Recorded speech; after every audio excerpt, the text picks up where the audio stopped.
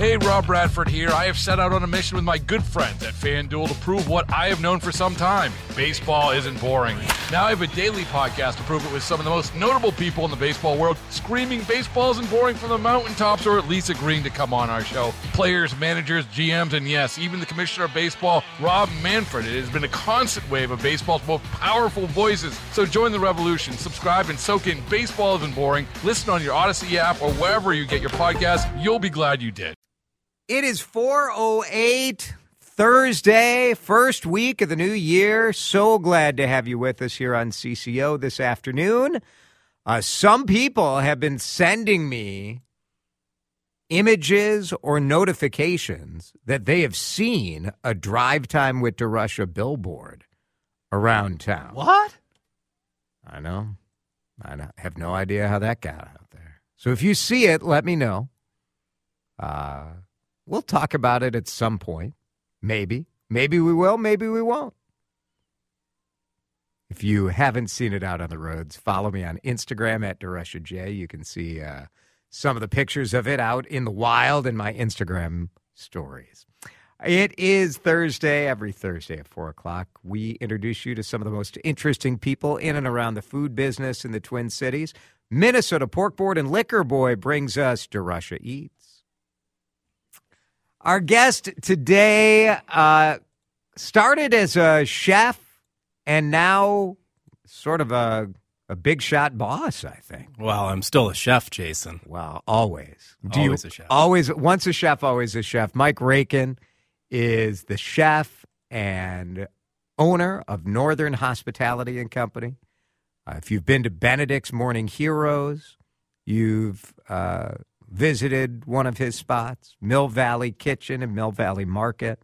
Mike, it's so good to have you here. It's great to be here. Thanks, Jason. Your journey to where you are today has been a very interesting one. Where did you grow up? I grew up outside of Chicago in Naperville, Illinois. And then what made you want to get into cooking? Well, my first job, I was 13 years old. I started flipping pizzas at Jake's Pizza, and I did that for $3.25 an hour. What kind of pizza was it? It was Chicago style. Tavern? Tavern. We had the square cut, and we had a deep dish. Yep. And there was a guy opening a restaurant from New Orleans that was opening up around the block, and he was going to pay me $5 an hour to work at his shop. Wow. And he taught me how to make ribs and Creole food, and that kind of really piqued my interest in the food scene. So 13 you started at. 13 I started. Yeah, I wanted fancy clothes and stuff. And my parents, they weren't going to spring for it, so right to work. It's the same way I grew up. I started working at 13, but they couldn't pay me until I was 14. I think it wasn't legal to work. Well, it was a little cash under the table deal. Restaurant. No wonder you want it. Should I be concerned? My 16-year-old works in a restaurant. Well, maybe. So you started cooking as a young person, and then you decided really to make it a career. Yeah, so I started cooking early, and then I got into some different jobs and moved up to Minnesota, started going to college just at Normandale, taking marketing, accounting, all that stuff. And, late night, one night I was doing some soul searching. Lo and behold, the Le Cordon Bleu commercial came on, and, all the bells started going off, and I was like, well, damn it, I'm going to do this. And so I went to Cordon Bleu and never looked back. I just had so much fun in the kitchen, the camaraderie and the creativity, and, it called to me. What made you say, I want to open a breakfast-focused restaurant, and that is Benedict's? Well, I love breakfast, and as a chef, Sundays and Mondays were always my days off, and to find a brunch spot or breakfast spot was always a challenge in the cities.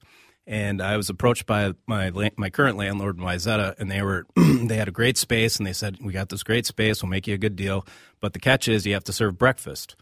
I was like, all right. So I started thinking about it, and I thought about it, and I was like, okay, well, there's plenty of restaurants that do breakfast, lunch, and dinner, but the ones that really do breakfast well do breakfast. And so that's what I decided, and from there we created Benedict's. I look at what's coming, and it feels like I've been waiting. I'm like, people are going to open more breakfast restaurants, right? Because Keys has been here forever. Like, fantastic, stalwart of the community. You have your local kind of one-off diner.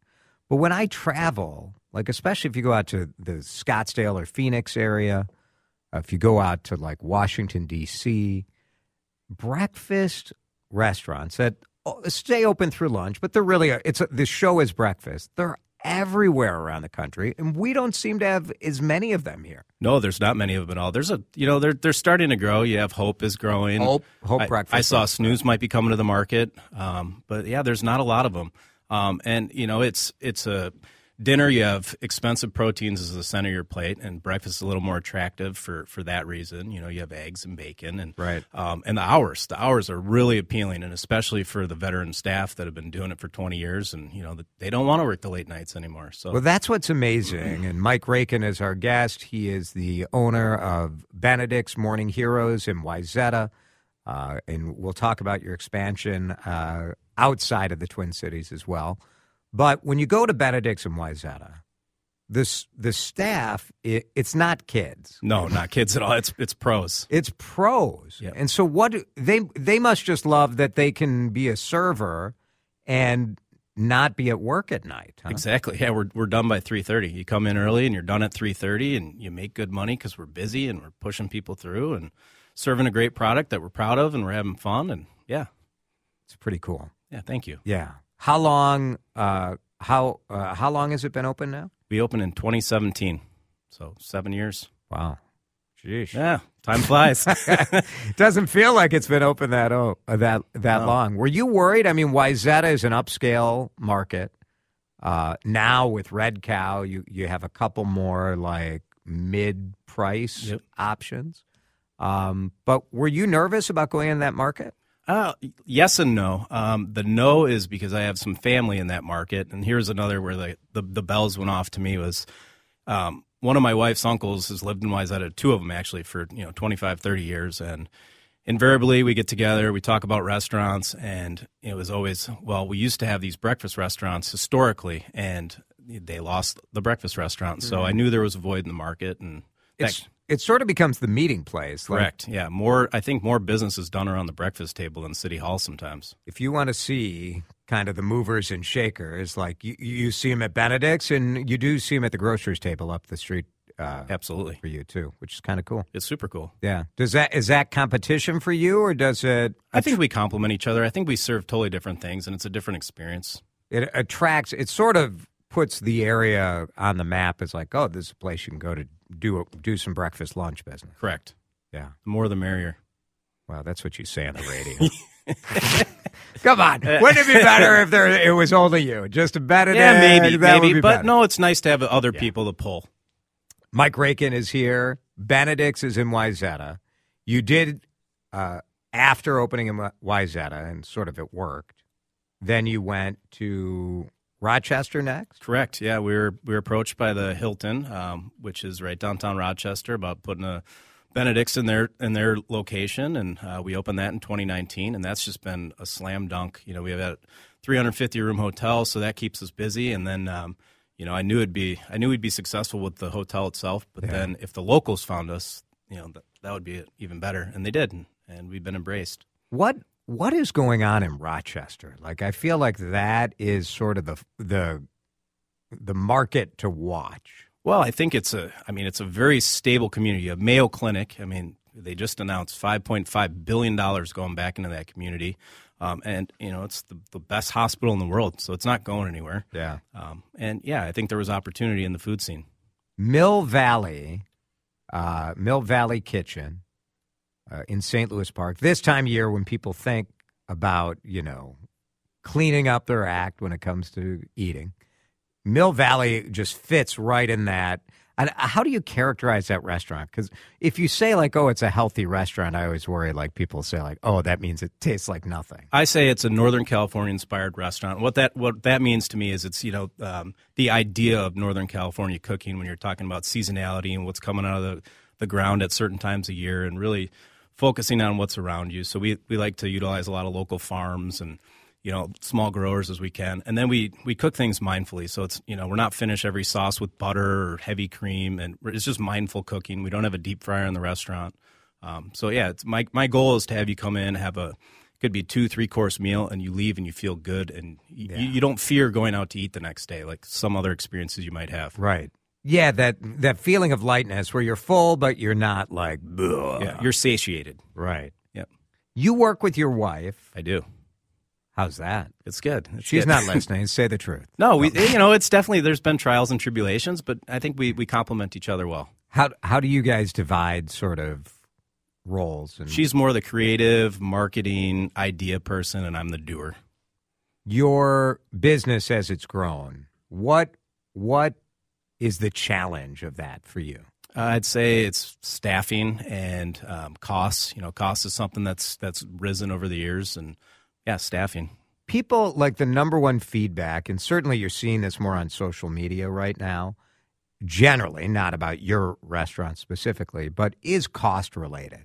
This idea that, restaurant costs, I think, have gone up. Like, the cost of eating out has gone up like 25%. Well, and to the end user. Well, and I would say our cost has gone up double. If you want to, 10 years ago, you want to take a line cook, and even all wages have basically doubled, and our cost of hard goods has probably gone up 35-45%. So talk about that, the wage thing, because I think sometimes the people who complain the loudest about the cost of eating out are also the people who think that, as I do, that everyone should be paid $15 at least.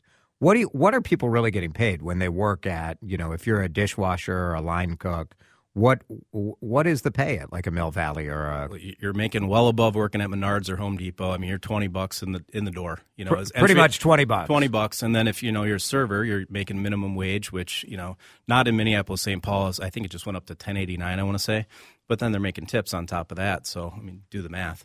It's pretty good. It's a really good profession. But for those back of the house, kind of the kitchen, dishwashing, $20 in the door. I mean, that's pretty good.